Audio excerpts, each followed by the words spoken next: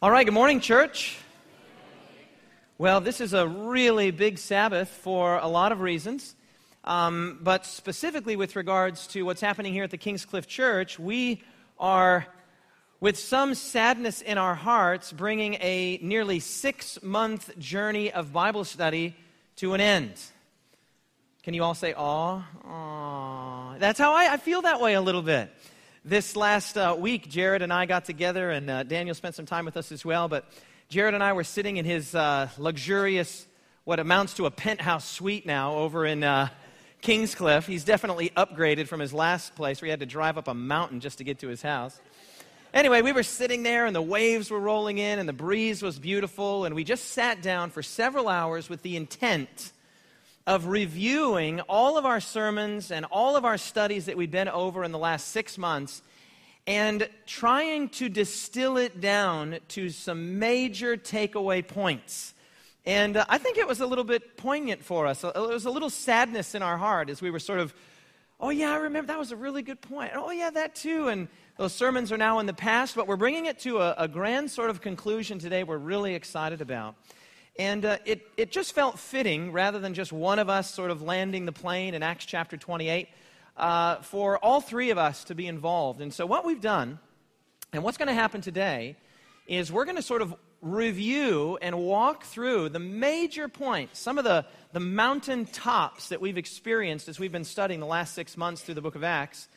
And then we'll be done. We're going to make an appeal at the end, so be ready for that. There's no way we can come 6 months through a study like this and not make some kind of meaningful and substantive appeal to the church. And then next week, we'll be off to the races with our brand new series. We're going to be in the Old Testament for a year. And I've been getting a little bit of feedback. Is that good news or bad news? You excited about that? The feedback I've been getting is really positive, so we'll have hopefully our new banners up by next Sabbath and designed by our own Jamin Binning. They look absolutely beautiful. The series is titled A Blazing Grace, another look at the Old Testament. And man, it's going to be a great study. But before we get there, today we're going to talk about the book of Acts. Now, one last announcement. This has been a great week, not just because we're landing the plane here in the book of Acts, but because we launched our growth groups this last week. Raise your hand if you attended or led out in a growth group this last week. Oh, I love to see that. We had 2 amazing growth groups at my house. Somebody asked how the growth groups went. I said, well, the first one went fantastic and the second one was better. So really, things are going good. But I want to let you know, we wouldn't normally allow late registrations, but we have about 150 people registered. And they've signed up for about 240 different groups, because some people are going to more than one. That's huge. Our goal was to have about 150 to start with, and we're right close to that. But there are still a few groups that could take a few more people. So if you're thinking, man, I wish I would have registered, I wish I would have signed up, there are still catalogs available. They're in the back. I know that my 9 Weeks to Peace group is absolutely capped, but the Thursday night group that I'm leading out in the Galatians group, we could take 3 or 4 more people. So there are some other groups that still have a few spots available. If you're interested, you can come and speak to myself or Pastor Jared after church, and we'll get you registered into one of the groups. And so the growth group pamphlets are out the back. And with that, I'm going to invite Pastors Daniel and Jared to come on up here.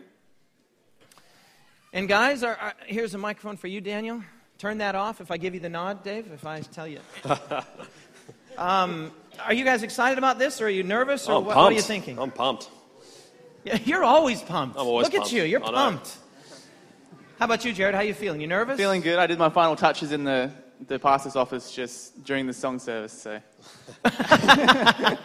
So leaving it till the end. I'm ready, yep. Leaving it till the end. So we have been through 27 chapters in Acts. We're going to land today in Acts chapter 28. But before we actually get to Acts 28, we're going to spend time reviewing. How many points did we come up with, Jared? We thought it'd be really good if we could do 6. Then we tried 7.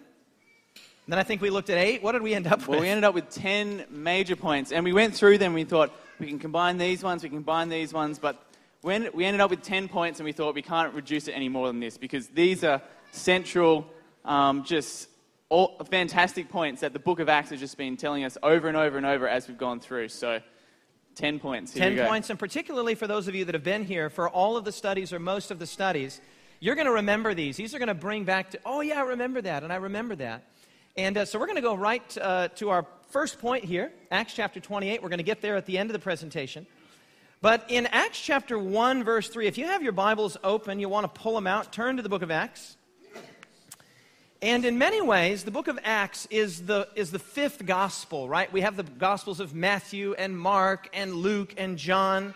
These are the stories of Jesus' miracles and healings and the various things that Jesus did while he was incarnate, while he was on earth in flesh and blood. But the book of Acts is, you might think of it this way, the post-resurrection gospel, right? You have the gospels of Matthew, Mark, Luke, and John, but without the book of Acts, as we've said several times in this series, we would really be lost in the New Testament. We wouldn't know where Paul was or what Peter was doing or the events that shaped the early church. And yet the remarkable thing is that contrary to popular opinion, this is not really a book of the Acts of the apostles. It's the acts of Jesus through his Spirit in the church. Amen. And without the resurrection, there is no book of Acts. Let me just read you that in Acts chapter 1, verse 3. It says, to whom also he presented himself. What's the word there on the screen? How did he present himself?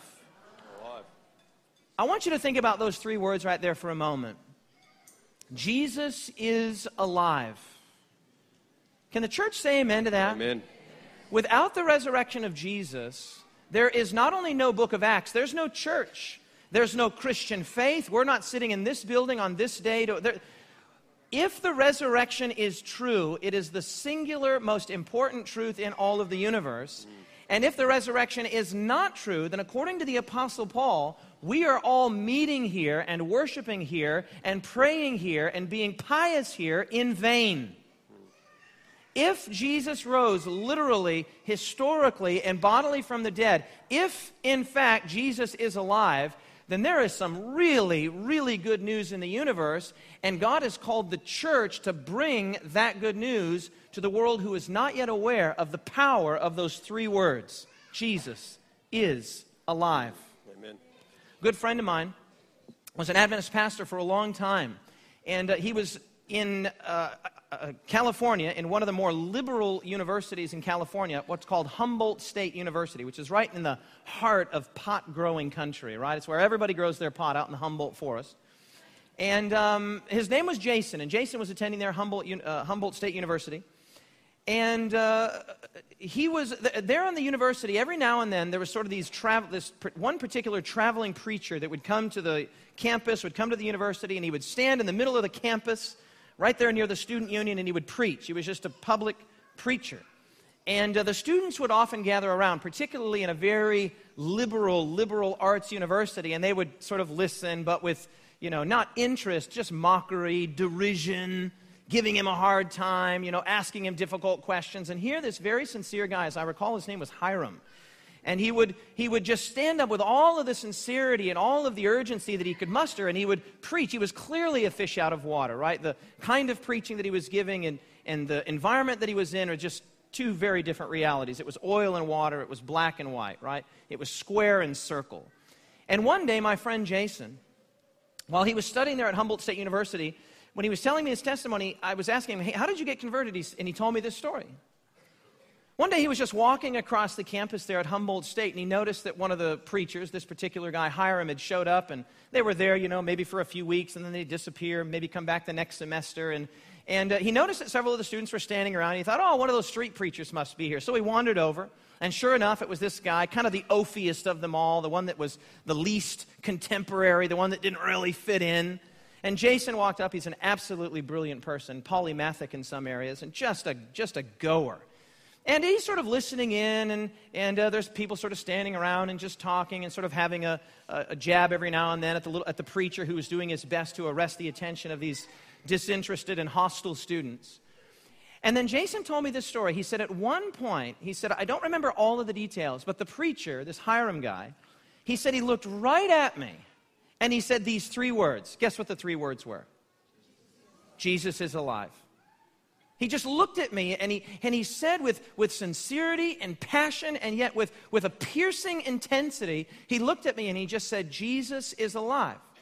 Well, he said it's not as though there was a flash of lightning from the sky or anything like that, but he sort of went his way, and the group dismissed, and he said he went back to his room, and those 3 words were just wedged in his mind. He couldn't get rid of those. Jesus is alive.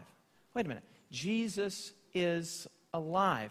He couldn't stop thinking about this idea that if this guy actually lived and was actually killed and actually rose again, if Jesus really was alive, that would be the single most important thing. It would be more important than anything he was going to learn in university. It was going to be more important than anything he had learned or could ever learn.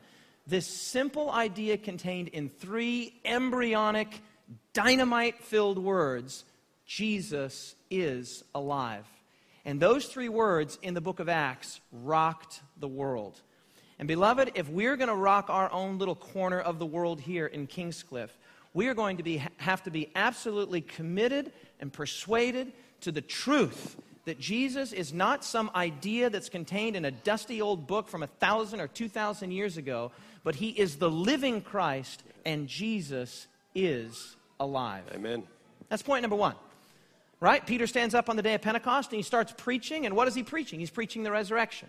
Paul, over and over again, when he's preaching, on one occasion he says, I'm standing here because of the resurrection. I want to read you this quotation from Philip Schaff, the great historian. He said, the Christian church rests on the resurrection of its founder. Without this fact, the church could have never been born, or if born, it would have soon died a natural death. The miracle of the resurrection and the existence of Christianity are so closely connected that they must stand or fall together. So the first point that we've learned here is the very words that the angels said to the women when they came to the tomb that fateful Sunday morning. They were looking for a body. They wanted to finish the embalming process that they'd begun on Friday. And these words would change the course of human history. Oh, you're looking for Jesus, they said? He is not here, for he is risen. Amen. Beautiful. All right, second point. Jared, what's our second point? Take away from Acts. Number 1's the resurrection. What's number 2? Okay, I just see on the screen our greatest need.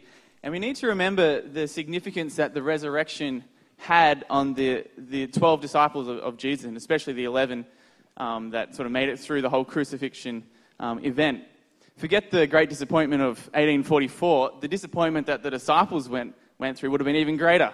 They had this leader who they thought was going to deliver them from the Romans, and they'd been following him for 3.5 years, and they were just ready to see what was going to happen next. And the very next thing that takes place is their leader is tortured and nailed to a tree and dies, is murdered.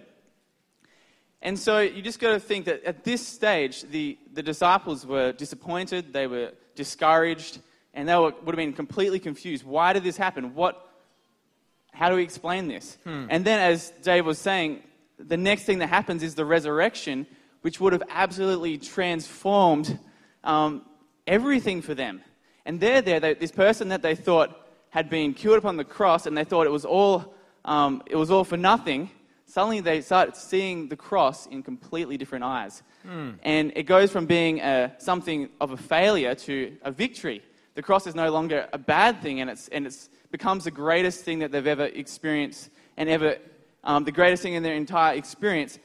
And when Jesus is risen from the dead, he gathers together his disciples, and at that moment, I can just imagine like the light bulbs going off in their head. Yeah. And they're thinking, and they're just reasoning through, and they're starting to grasp the beauty of the gospel.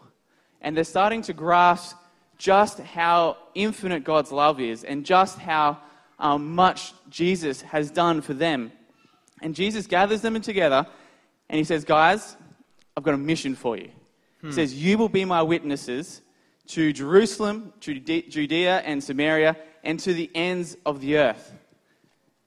And I can imagine, after they've just seen the resurrected Christ, that there would have been some sort of desire within them just sort of welling up, and they would have been so eager just to race out and start attacking this mission that God had given them.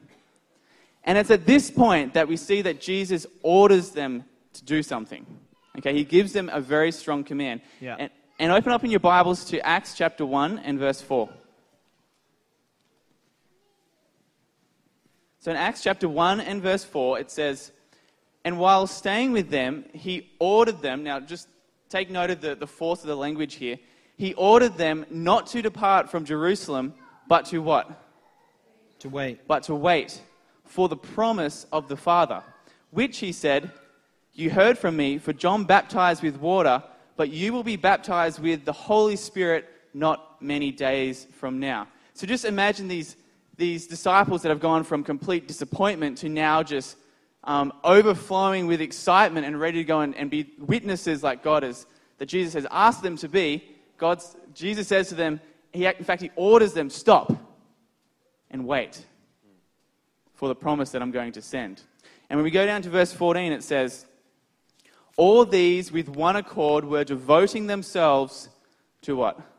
Prayer. To prayer. That is how they waited. They got together in one accord and they devoted themselves to prayer. Now, what a contrast this is from only a number of days before, where Jesus had gathered them together in a garden of Gethsemane, and he says, "Wait here and pray." And repeatedly, Jesus comes back, and instead of praying, they're sleeping. Okay, and now we see that instead of doing this, they do something different, and they gather together in one accord, and they are devoting themselves entirely to prayer. And when we come to chapter 2, it says, "When the day of Pentecost arrived, they were all together in one place, and suddenly there came from heaven a sound like a mighty rushing wind." I can't imagine this like hurricane, tornado-forced sound that just races into the building. "And it filled the entire house where they were sitting, and divided tongues of fire appeared to them and rested on each one of them. And they were all filled, completely immersed with the Holy Spirit." Yes. Now, what was the result of this? The result is the book of Acts. And as I contemplate these verses, I want to share with you the point which is up on the screen. And that is, our greatest need is prayer. Amen. Because our greatest need is the Holy Spirit. Amen. Yes. So how are we going to apply this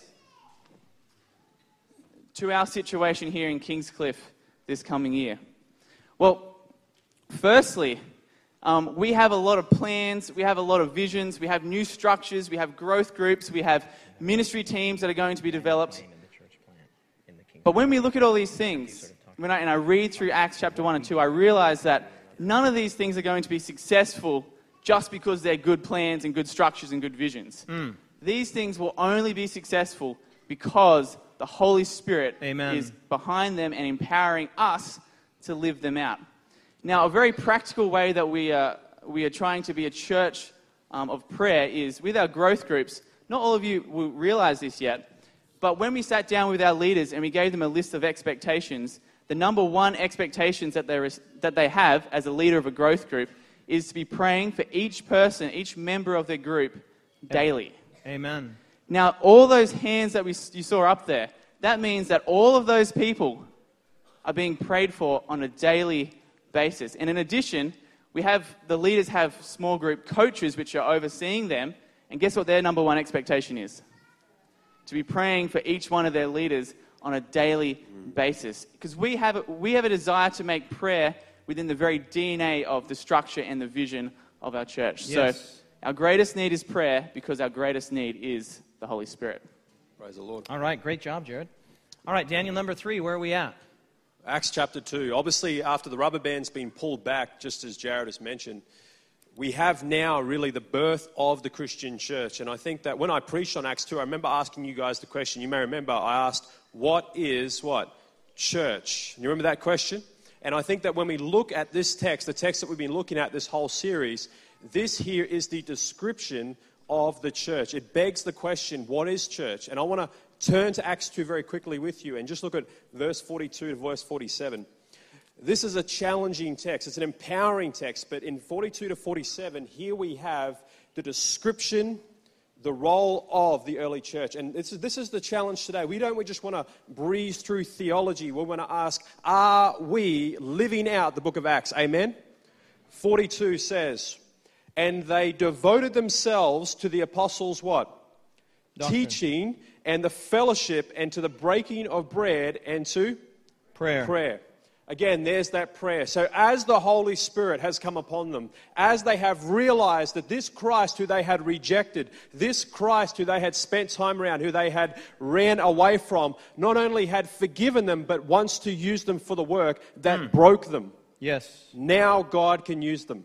And the Holy Spirit comes upon them, and what we find the early church doing is it was a community. Church was not a building. Amen?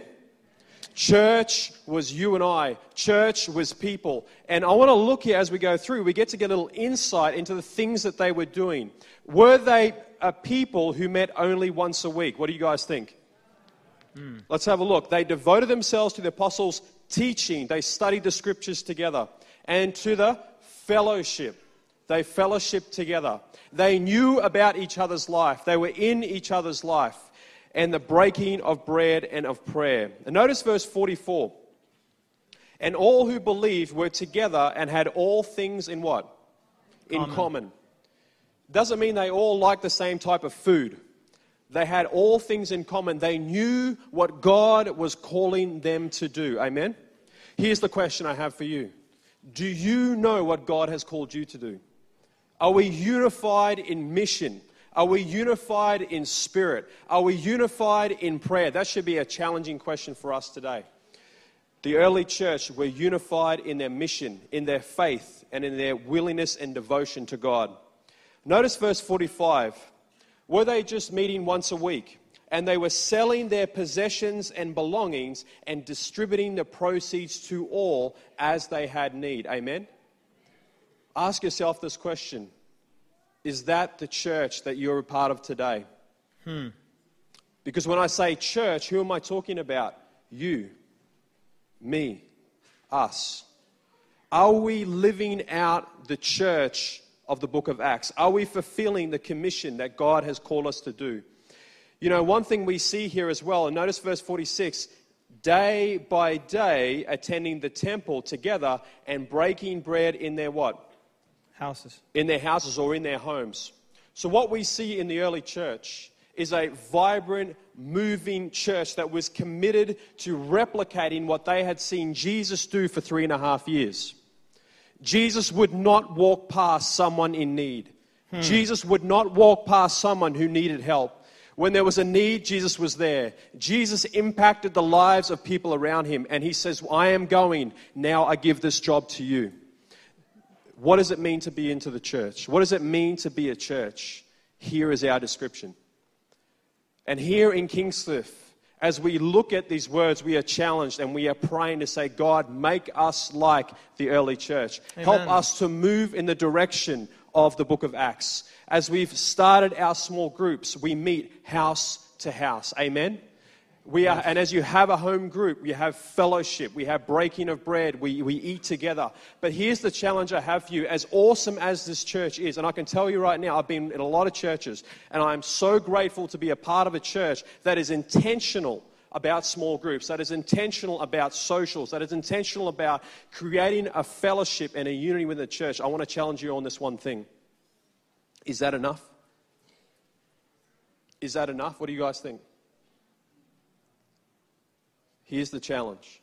When you come to a worship service on a Saturday, I'm not going to use the word church because what's that? That's you and I.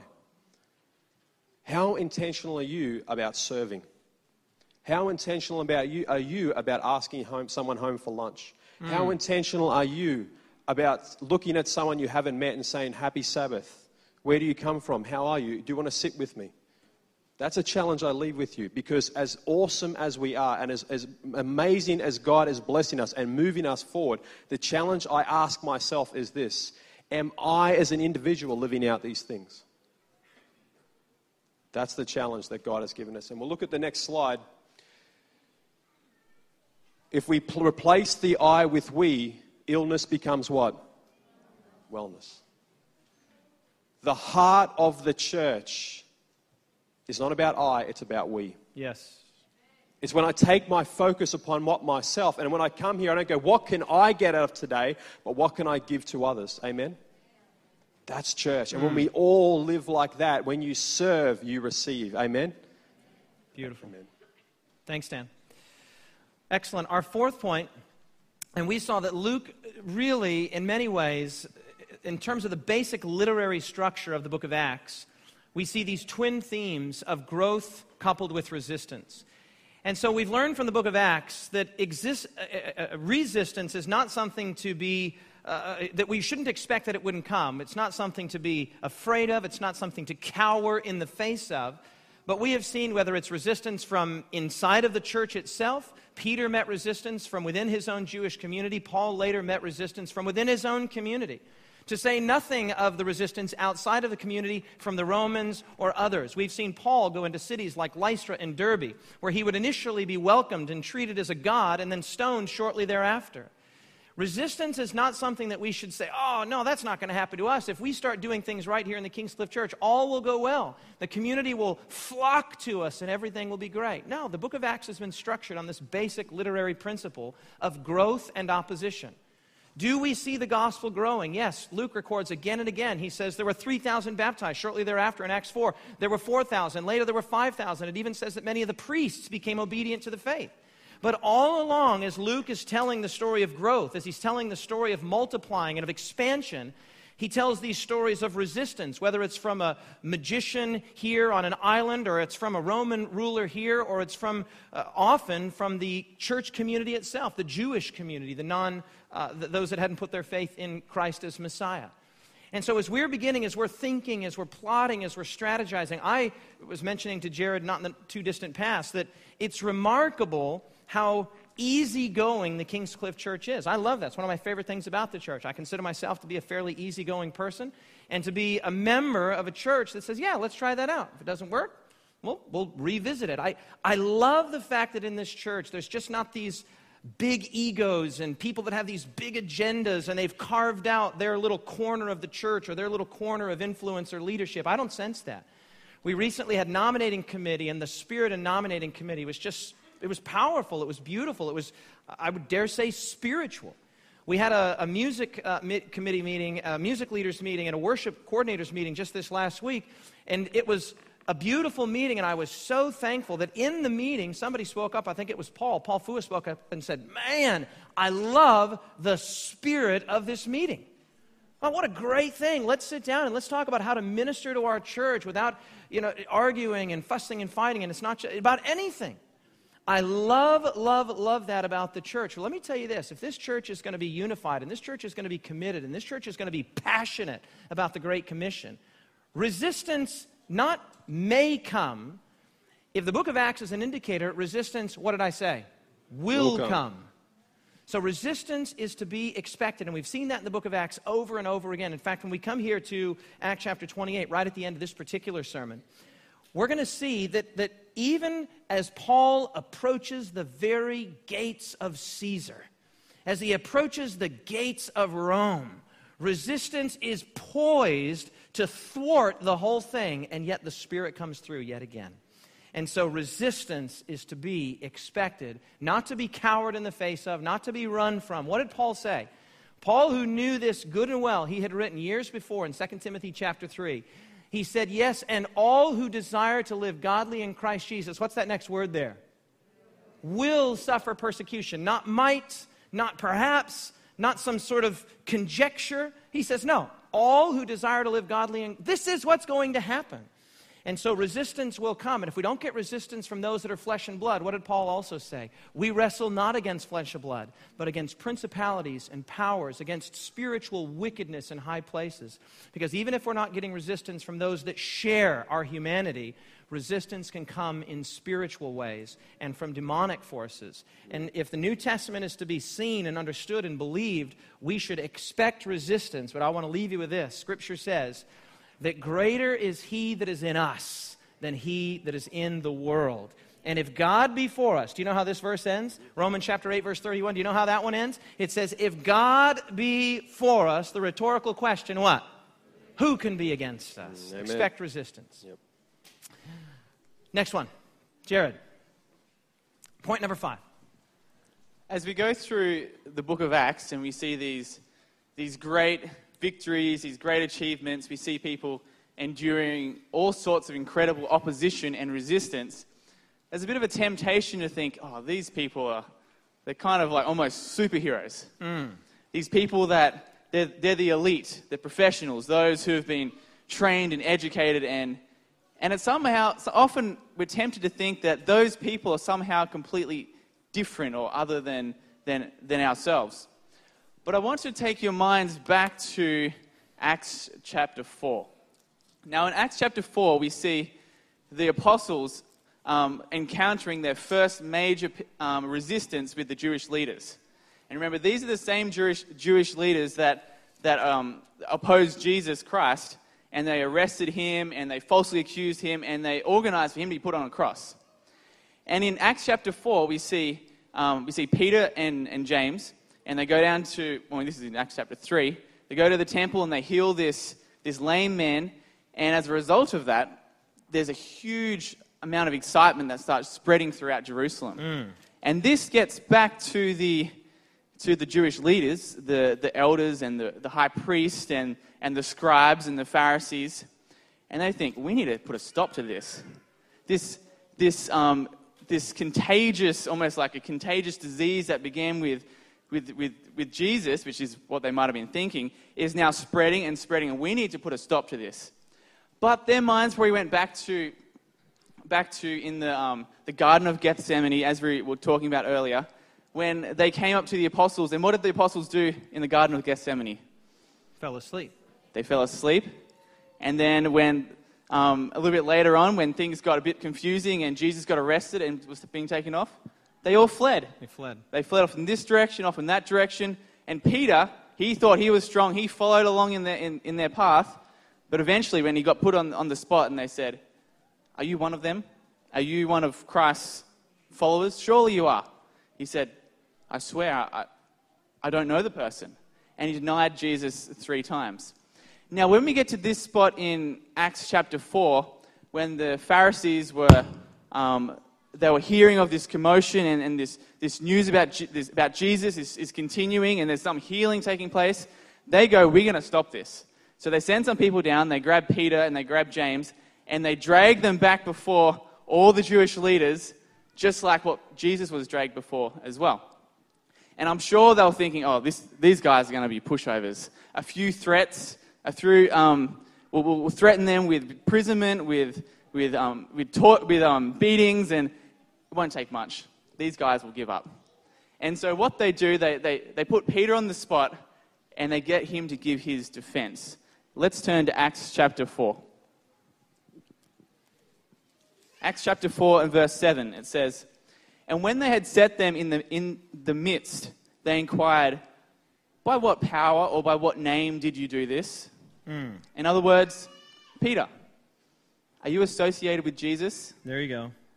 And you remember what happened last time. Verse 8, then Peter, filled with the Holy Spirit, said to them, rulers of the people and elders, if we are being examined today concerning a good deed done to a crippled man, by what means this man has been healed, let it be known to all of you and to all the people of Israel that by the name of Jesus Christ of Nazareth, whom you crucified, whom God raised from the dead, by him this man is standing before you well. Do we see a transformed Peter here? Yeah. Amen. And note their response in verse 13. It says, now when they saw the boldness of Peter and John, and perceived that they were uneducated, common men, they were astonished. And they recognized that they had been with Jesus. Here we see from the testimony of the opposition, we see that they looked down at them, and as we see on the screen, they saw uneducated, untrained men. God uses the ordinary to achieve the extraordinary. You remember, as I said at the beginning, as we go through the book of Acts, there's a temptation to think, oh, these are kind of superheroes. These are elite. These are the people that are quite different to us. But as we see, they're just ordinary, uneducated people. But you might be thinking, oh, but that's Peter and James. Sure, they didn't have a formal education, but they were the closest ones to Jesus. They went around with Jesus for 3.5 years. Surely they had some sort of an advantage. What about the rest of the early church? What about all those 3,000 Christians that were converted on the day of Pentecost? What about the real ordinary people? Well, let me again remind you of Acts chapter 8. In the beginning of Acts chapter 8, verse 1, it says, "And Saul approved of his execution, and there arose on that day a great persecution against the church in Jerusalem, and they were all scattered throughout the regions of Judea and Samaria, except" who? The apostles. You remember their mission? "You will be my witnesses in Jerusalem, Judea, and Samaria, and to the ends of the earth." Here we see stage 2 of that taking place. These people are scattered to Judea and Samaria. And what are they doing? In verse 4 it says, "Now those who were scattered went about preaching the word." The 3,000 new members to the church, and the church, whatever size it was by the time this persecution broke out, they are all scattered. But who was not scattered? The apostles. They were all scattered abroad except the apostles. These are the ordinary, everyday people, and they are the ones who go and start fulfilling stage 2 of the Great Commission. Sure, as we can see, God uses the ordinary to achieve the extraordinary. So how are we going to apply this in our local church?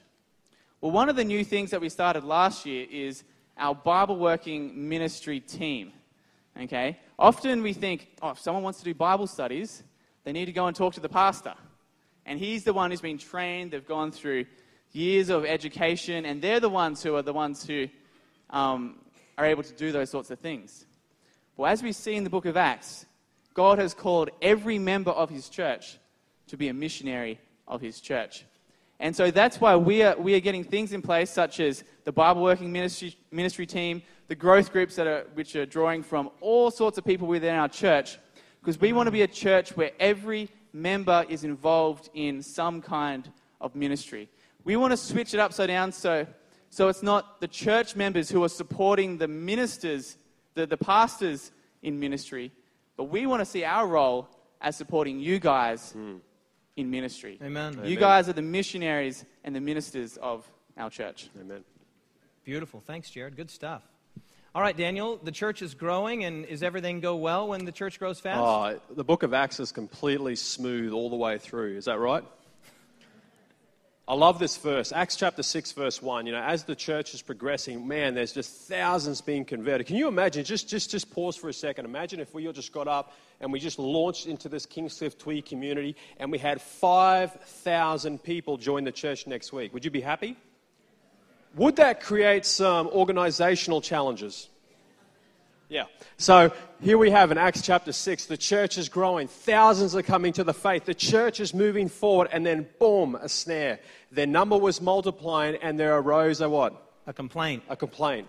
And we have the Hellenists, of course, arguing that there was some sort of racial issue and they're not being looked after. And of course, the church had to pause and deal with the snare that they were going through. And we find this not just here in Acts 6, but especially in Acts 15. They all had to call the Jerusalem council to deal with the great theological issue of how do we deal with all of these Gentiles coming into the church and on through the church. But this happens. As the church grows, as the more and more people we have, the more complexity we have.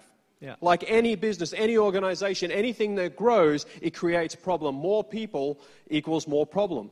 But for God, this is a challenge he welcomes. And in the church, as the early church grew as thousands and thousands, and by the time we get towards about the mid part of the book of Acts, around 100,000 people have joined the church just in Jerusalem alone.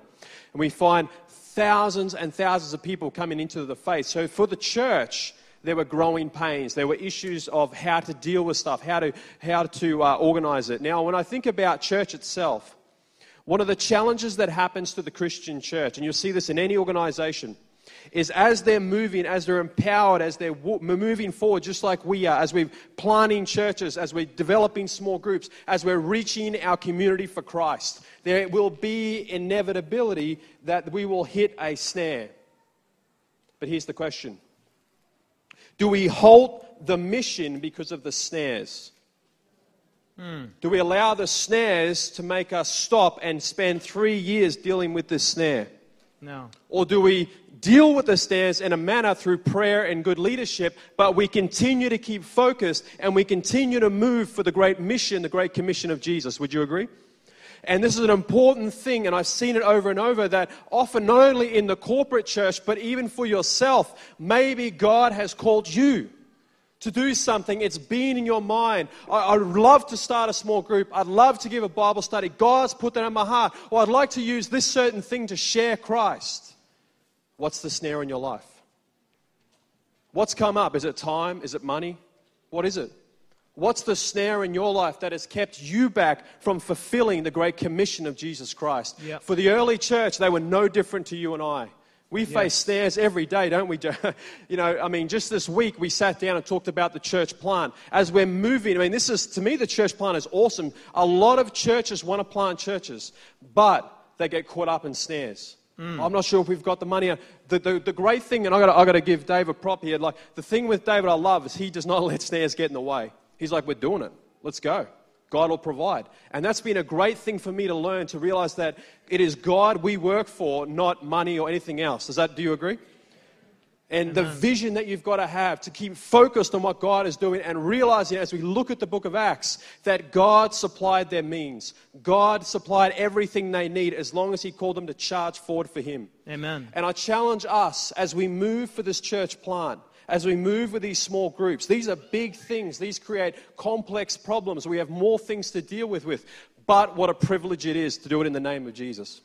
And it's up to us to step up. It's up to us to keep our eye on the prize, so to speak. Yes. To keep ourselves focused on what we're here to do. And the same calling that Jesus gave to those 12 men are the same calling He gives to you today. Go ye therefore and make disciples of every nation, kindred, tongue, and people. Do you feel that call today? Amen. Excellent. Thanks, Daniel. Thanks for the shout out. I want to give your mustache a shout out. Yeah. With a mustache like that, you're going to preach with authority.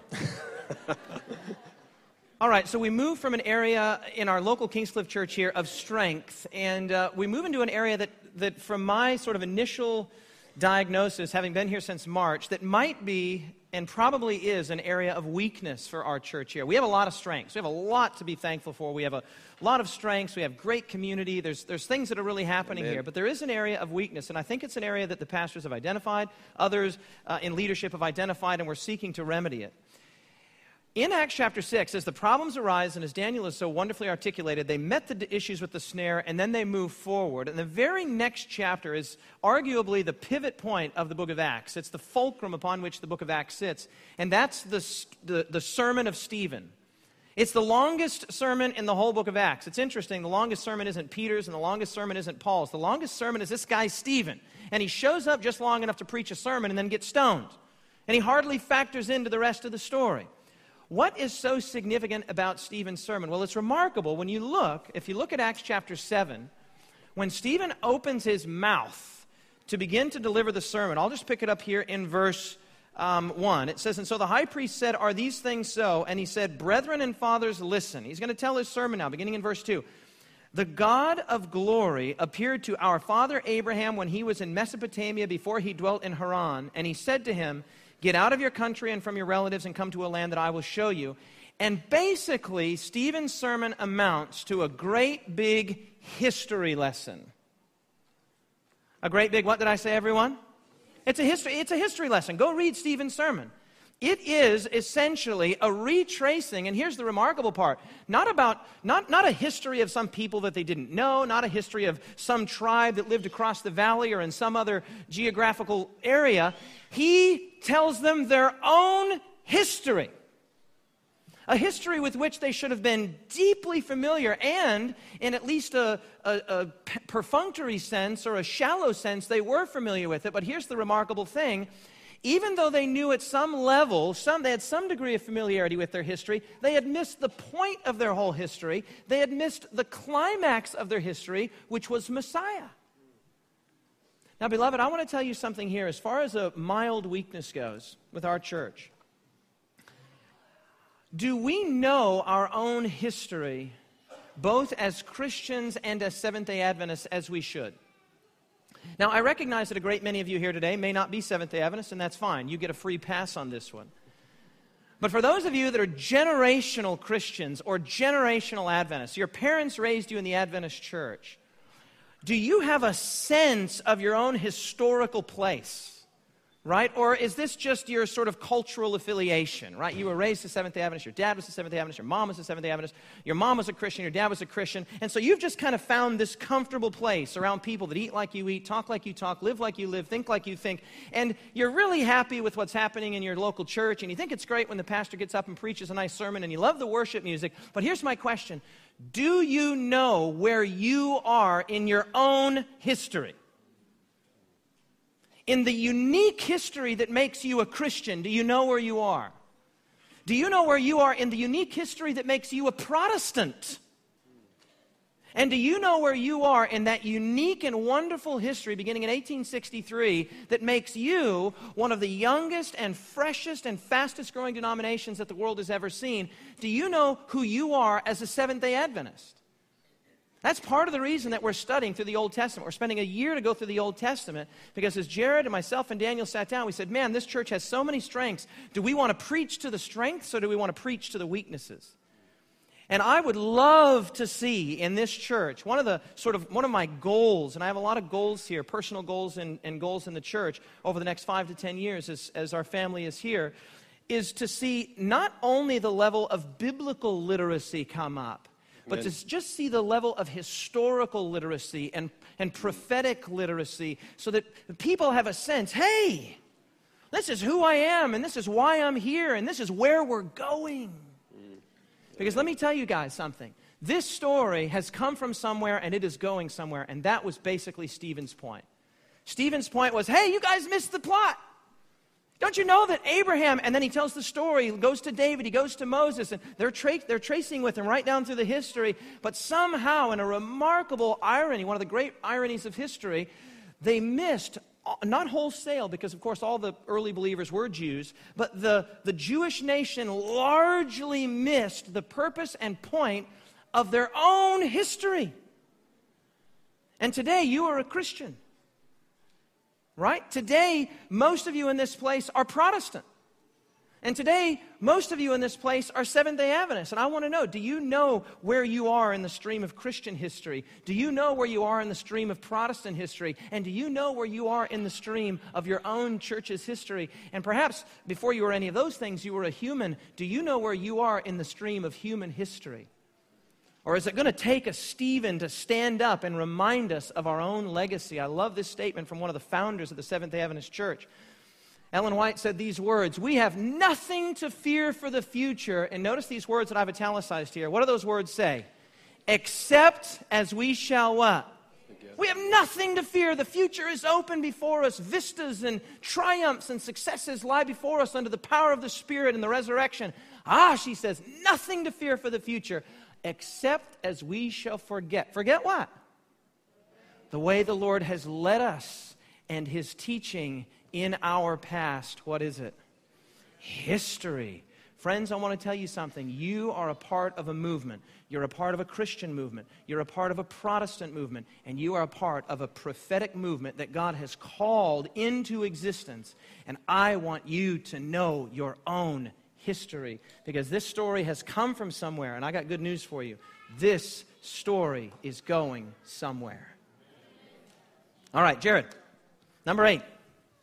For number 8, I want to take your minds back to the conversion of Saul, also known as Paul.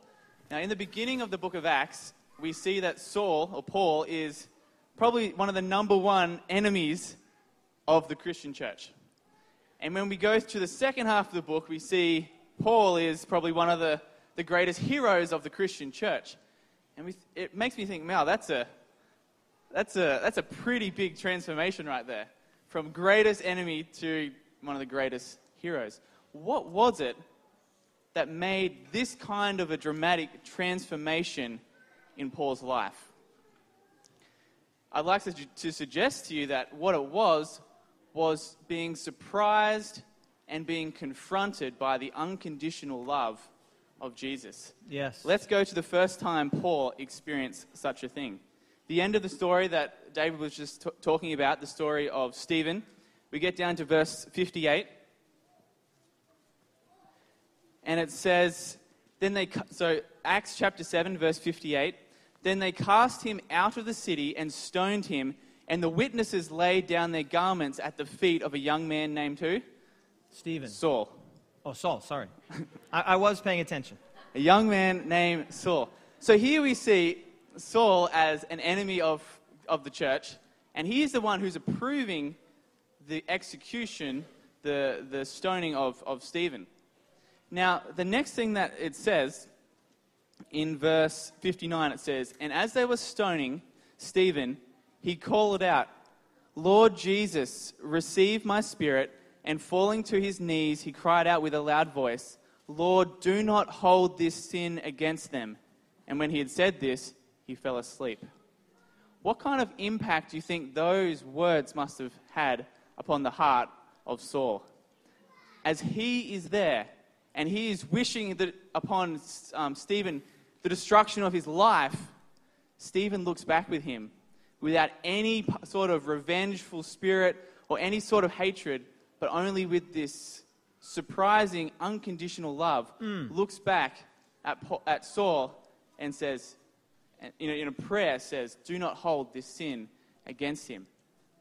I imagine that scene must have haunted Saul right up until the point where he encountered the resurrected Jesus himself. When we get to Acts chapter 9, we see Paul is on his way to Damascus, still furious, breathing threats against the church. He has these letters from the high priest going to on a mission to arrest anyone in Damascus and drag them back to Jerusalem, to put them in prison and hopefully put them to death. And it's at that point that Jesus shows up, the resurrected Christ, with this flash of light. And Paul is blinded and falls to the ground. And Jesus says, Paul, why are you persecuting me? And then Saul or Paul, whichever word name we go with, he makes his way, he's led, because he's blind at this stage, to Damascus. And when he gets there, we see that an angel, that God shows up to a man by the name of Ananias with a special mission for him to do. And let's read what that is in Acts chapter 9 and verse 15. Acts 9:15. Now remember, Ananias is from Damascus, which means he was probably there because of Paul's persecution. That's why he fled there. And secondly, Paul was on his way there to arrest him and to drag him back to Jerusalem. So Ananias would not be thinking very highly of Paul. Verse 15, it says, but the Lord said to him, to Ananias, go, for he, speaking of Saul, is a chosen instrument of mine to carry my name before the Gentiles and kings and the children of Israel. What words did Jesus use to describe Saul here? Chosen. He is a chosen instrument of mine. Would anyone else in the early church have looked at Saul and seen a chosen instrument? Surely God looks at us in a way that is absolutely different to the way that the world does. Yes. However, Jesus didn't go himself to Saul that night and to give those words, but he enlisted the service of Ananias to go and deliver that message himself.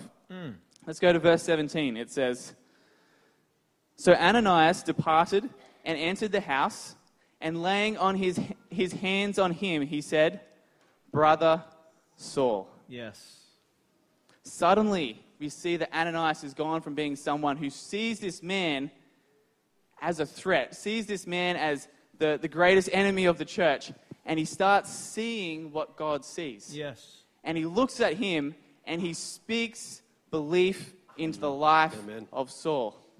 And I'm sure you would have remembered the line that we had when Pastor David preached on this, and that is, our success will be, or people's success will be in their belief, in our belief in them. So for Saul, his transformation was in a large part because he believed in Ananias, but Ananias believed in him. And we see that this is a contagious thing in the book of Acts. Firstly, we see Jesus himself. He's up on the cross, and he looks out at his murderers and he says, "Father, forgive them, for they know not what they do." That unconditional love is contagious, and the early disciples take that on. Then we see Ananias and we see Stephen saying the same sorts of things to Saul. Do not hold this sin against him. And for Ananias, brother Saul. And then we see this same sort of unconditional love starts to fill the heart of Paul as well. And you would remember stories such as in the jail in Philippi, where Paul and Silas are in there. They've been locked up, put in the stocks after being beaten, and then this earthquake comes, and the doors fly open, the chains fall off, and they look out and they're about to escape. But before they run away, they see the jailer, and they see him about to take his life. And instead of seeing this as an opportunity to escape, they see this as an opportunity to surprise another person with the unconditional love of Jesus. Yes. I want to take you to some words that Paul wrote in 1 Corinthians 13, 4-7. And here Paul is describing what love looks like. And he says, "Love suffers long and is kind. Love does not envy. Love does not parade itself, is not puffed up, does not behave rudely, does not seek its own, is not provoked, thinks no evil, does not rejoice in iniquity, but rejoices in the truth, bears all things, believes all things." Yeah. Here we see that a central part of the unconditional love that Paul has come to know is the act of believing in those around you. And as he writes in 2 Corinthians 5:16, "Therefore from now on we regard no one according to the flesh." Amen. Because from a humanly point of view, when all the other Christians looked at Saul, they saw an enemy. But Jesus saw a chosen instrument. So in our church, and as I look out across all of you sitting here today, I see chosen instruments. Amen. I see people that God is calling to take up the Great Commission, to take up what he said to the disciples, that you will be my witnesses, and you will take this message to the ends of the earth. And so our challenge from the conversion and the story of the conversion of Paul is to start seeing ourselves through God's eyes, as Paul started to do, and then start to see those around us through God's eyes as well. Amen. Great stuff, Jared. All right, Daniel, second to the last point. What are we talking about? Oh, Acts 17. Love it. You actually got to preach on this. I was jealous. I know. That's why I love doing it. As Jared just mentioned, as we're now moving through the book of Acts 17, we wanted to add this because there's something very important that happens in Acts 17. And really what we find in Acts 17 is as the gospel's been going forward, for the majority of Paul's ministry, Peter's ministry, the apostles' ministry, they have been dealing with Jews, although there are Gentiles. But for the first time really in the book of Acts, Paul now confronts such a different culture, a different philosophy, a different theology. And as he moves into Athens, Paul is as far removed from Jerusalem as you could be in that time. And here it's almost like these two tsunamis, these two waves of philosophy, of idealism come together. And it's such an interesting chapter because really the question that we look at here is, how does Paul communicate the gospel to a people who have no idea about the Bible? And you see, as we look at the church, I like to think of the church in one of the ways is this, that the church is a tool of communication. Did you get that? The church is a what? Tool of communication. And what are we here to communicate to the world? Jesus Christ and the mission of salvation. So here's Paul in Acts 17. As he's come into Acts 17, he's confronted by the Athenian way of life. Culturally, it was the epicenter of philosophy. It was the place where Plato and Aristotle, this was the place where Greek philosophy was thriving, a place of idealism. It was here that people would argue about the ways of life, the logos, the origins. And as Paul got there, he dealt with a community, with a society that was so far removed from the ideas that he was used to preaching. And here's the question. How do you communicate the gospel to people who have no idea about it? How do you communicate the gospel to people who've never read the Bible? Now, here's the question. Let's pause. Do we face the same problem? Yeah. Do we have the same mission? So Acts 17 becomes a really good chapter for us to analyze biblical methodology, or the ways that Paul communicated the gospel, so that we can look at the ways we can communicate the gospel to a world that for the majority of them are blinded to what the Bible has to say. Would you agree? So here we have Paul coming into Athens, and as he talks to the people, we have this interesting verse that says that he sees that the city is given wholly over to what? Idolatry. Idolatry, that's right. They're just so far removed from whatever they think God is. It's so far removed. Now, just to give you a quick emphasis here, is that to the Greeks, they did not deny a God or gods plural, but to them, if the gods existed, you couldn't really know them, and they certainly weren't that interested in us. Maybe occasionally they'll throw a lightning bolt down, or there might be an earthquake, but that's really the relationship of the gods in the Greek mind. So God could not really be known. But then Paul comes along, and as he's standing there on Mars Hill, he's been asked to come up and to speak to the philosophers of Athens. And how does he begin? Does he start to quote Genesis? No. Why doesn't he do that? Because they've never read it. Does he say Moses said? Well, who's Moses?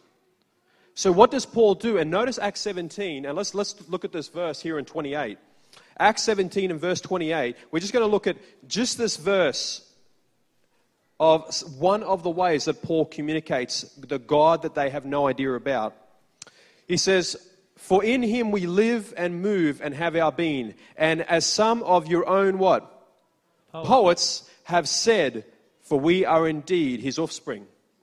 Paul stands there, and as he's looking at this people who they have an idea of Zeus and this sort of thing, he quotes the Greek poets as these Greek poets are writing to the god of Zeus.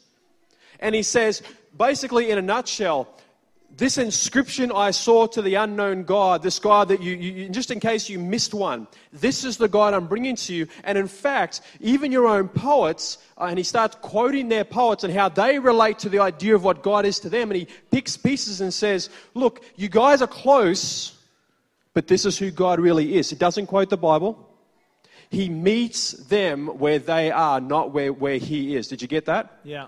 Paul meets them where they are, not where he is. Is Paul the only one to do this? No. He is Jesus. Jesus, the greatest mind that ever walked upon the face of the earth.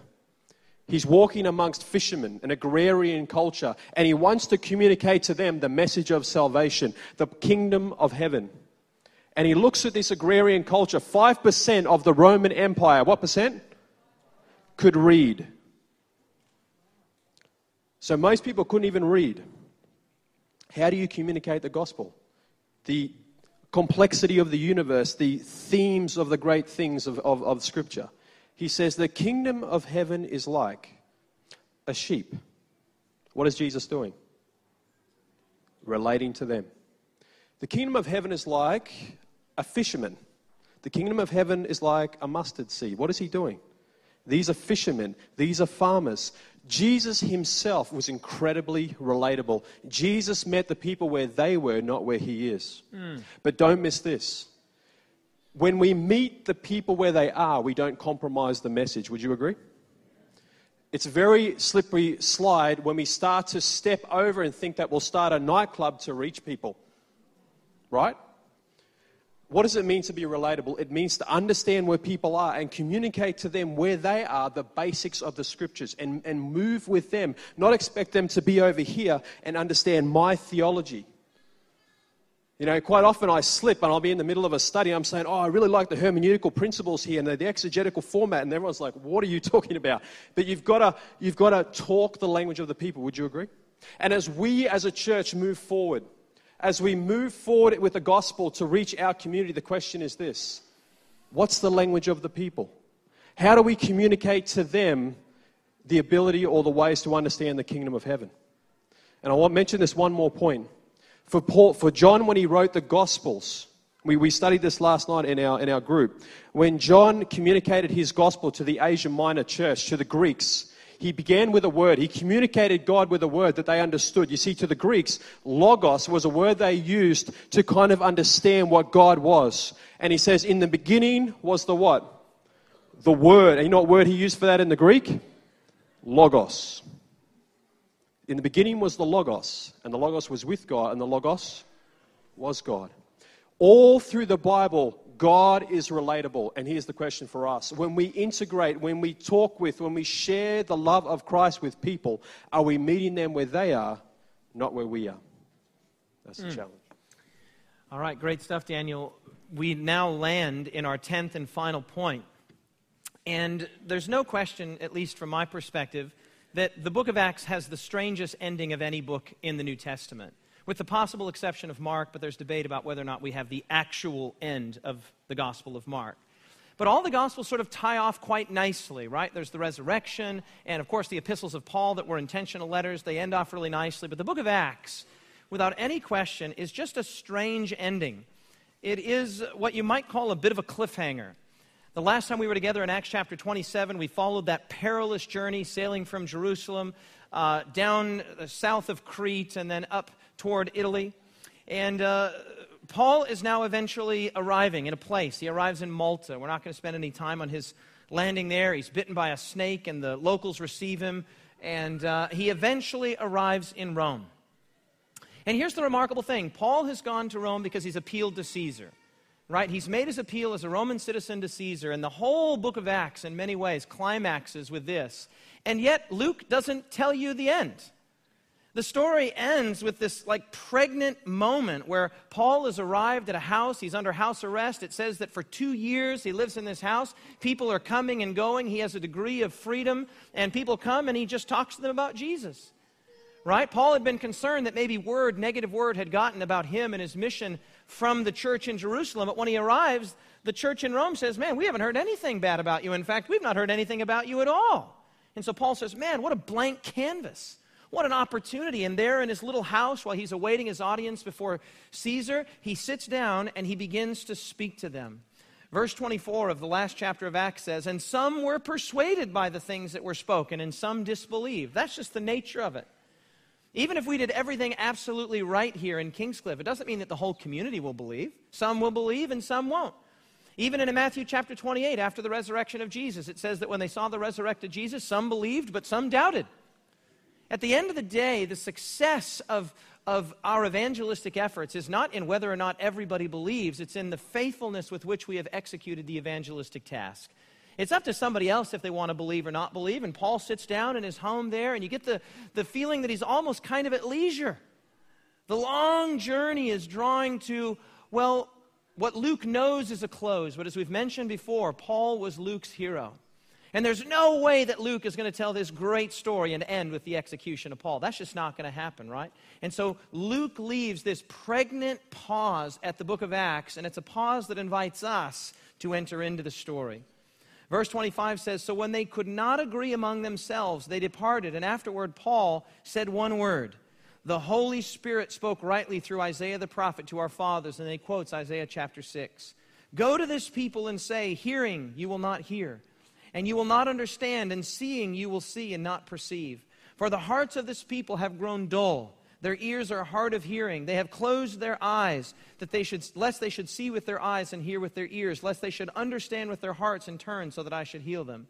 Verse 28, in many ways, is the climax of the whole book of Acts. It says, therefore let it be known to you that the salvation of God has been sent to the Gentiles, and they will hear it. Remember all the way back to Acts chapter 1.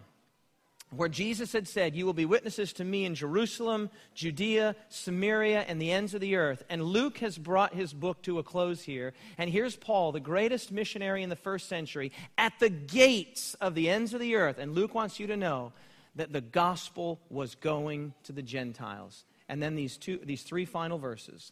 When he had said these words, the Jews departed, and they had a great dispute among themselves about these things that Paul was teaching about Messiah Jesus.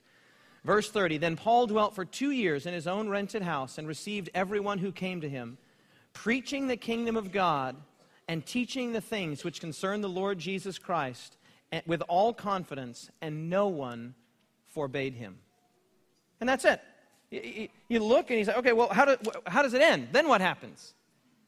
And Luke is perfectly content in his letter to Theophilus to end it just like that. And we're going to do the same thing. In our review here, we've seen these 10 points. Number 1, Jesus is alive. The resurrected Christ is alive. Number 2, that our greatest need is prayer because our greatest need is the Holy Spirit. It's not programs and it's not charismatic preachers, though we're happy for those. It's the Holy Spirit. Number 3, we want to create a genuine community here, right? Not an artificial community where people come in and say, Happy Sabbath, and really they're melting inside or struggling. People that are genuinely connected and in love with one another and especially with Jesus. Number 4, we should expect resistance. If it's not external to us in the form of, every one of us faces internal resistance, but we could expect even spiritual resistance and wickedness. We've seen that it's just ordinary people, not some super saints or superheroes, as Jared has said, just ordinary people just like you and I, that really were the engine of the book of Acts. The apostles stayed in Jerusalem when everybody else was scattered, and it was those that were scattered that really brought the message to the world. Number 6, we've talked about growing pains, that as the church grows, there are pains and difficulties and problems associated with that. The book of Acts has this sense that many of the Jews had missed the point of their own history, and many of us today need to take this lesson on the chin. Do we know who we are as Christians? Do we know where we are as Christians and as Protestants and as Seventh-day Adventists? We want to see what God sees. We want to look out at our community and see not enemies, not heathen, not pagans, not people who have no religious or spiritual interest. We want to see what Ananias saw. We want to be able to say, Brother Saul, to our community. And as Dan has just so ably communicated, we need to do so in a way that communicates to the people where they're at, not where we're at.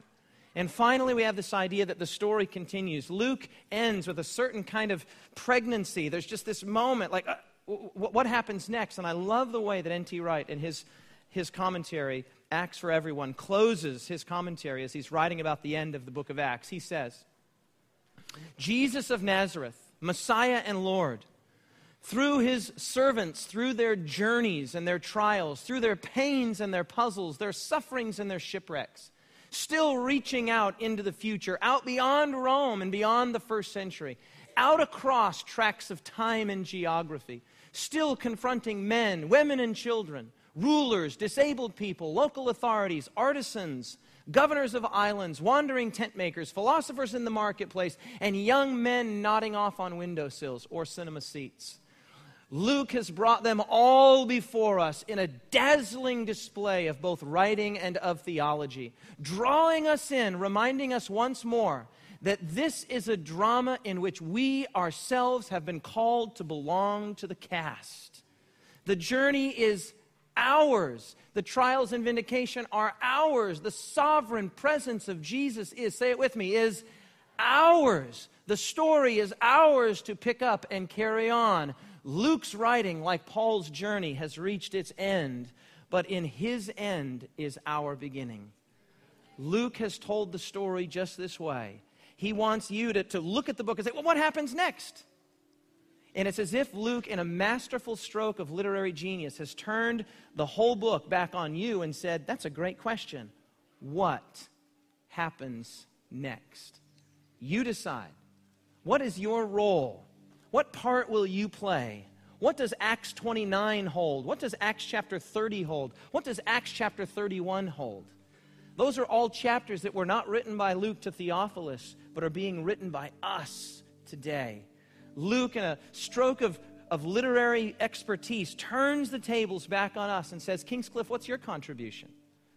What did happen next? As the gospel has made its way not just to Rome, but to Australia, to a continent that Paul would have never heard of. What's happening here with the gospel? We've been studying for 6 months through this amazing story. Luke's end is our beginning, and I want to make an appeal. Pastor Jared and Daniel and myself, we want to make a simple appeal, and that is this. Do you want to say, with us, and I think with the Holy Spirit, that whatever else happens here in Kingscliff, whatever else happens here in this local church or whatever church that you are a member of, we want our church to resemble and to imitate and to be like the apostolic church. We want those 10 points and more besides. We only distilled down to 10. We don't want this just to be a lesson in theology, a lesson in history, a lesson in hermeneutics and study. No. We say, man, we want to believe that Jesus is alive. Man, we want to see great things happen. We want to be baptized with the Holy Spirit. We want to bring the gospel to our community. We want to have some of those growing pains that are associated with the Spirit of God being poured out upon a community of people. And so the appeal is this. Do you want to not only read the book of Acts, not only study the book of Acts, not only now know better the book of Acts, but do you want to live the book of Acts? If you do, I want to invite you to stand with me in an act of solidarity with the Holy Spirit and with your fellow believers. Stand to your feet in a response to Jesus, in a response to the Spirit, and say, man, how come they got to have all the fun? How come all the great things happened 2,000 years ago? Is the Spirit done? Is he tired? Is he lost power? Or does God want to do some really cool stuff even here, even now? Just last Sabbath, you heard Matt Murray get up right here in this very place and say that he spent 14 years in hard drugs and narcotics, and when he woke up, Jesus took it from him in a day. Can you say amen? And then Jared stood up and said, I want to be in awe of God. I want to see that God is working. And I thought to myself, man, I'm in awe of God right now.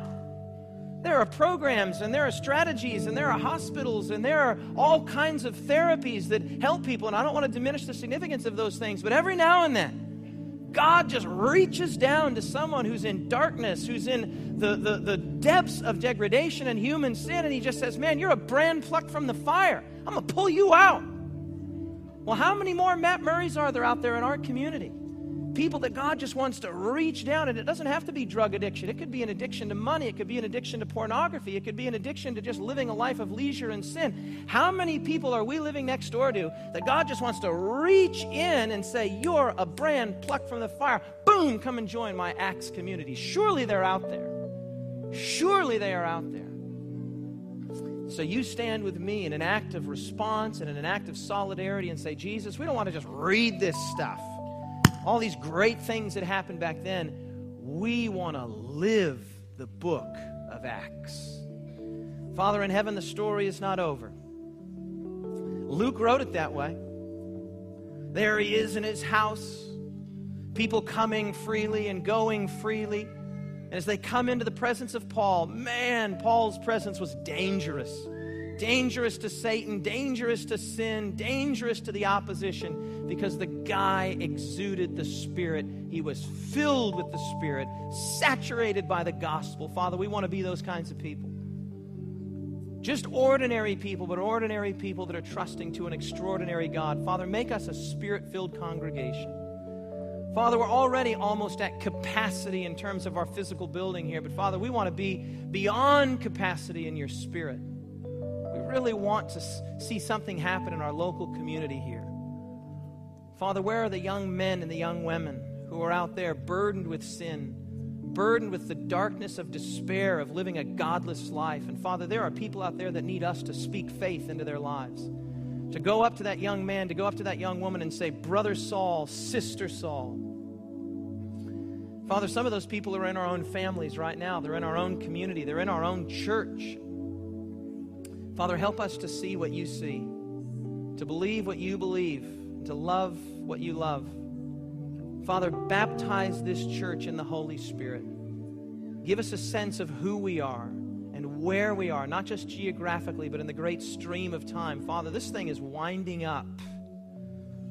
Help us to know our history as Christians and as Protestants and as Seventh-day Adventists. And Father, those that are not yet Seventh-day Adventists or Christians or Protestants, Father, bring them to the place of faith, to the place of trust and of confidence in you and Jesus. And Father, may we not place artificial constraints or limits on the work that you can do, even in modern times, through ordinary people. We want to see great things because we serve a great God. And Father, if you will be satisfied with nothing less, why should we be satisfied with any less than what would make you happy? So Father, forgive us for our sins, cleanse us of our unrighteousness, take away any hindrances, the snares of which Daniel spoke earlier. And Father, free us to be a modern-day apostolic church, a church just like the book of Acts, Not something that we're just reading, but something that corporately and communally we are living. This is the prayer of our hearts as we stand in response to your Spirit today. Let everyone say with me, amen. God bless you all. Turn to the person next to you and say, welcome to the modern Church of Acts. God bless you all. Happy Sabbath.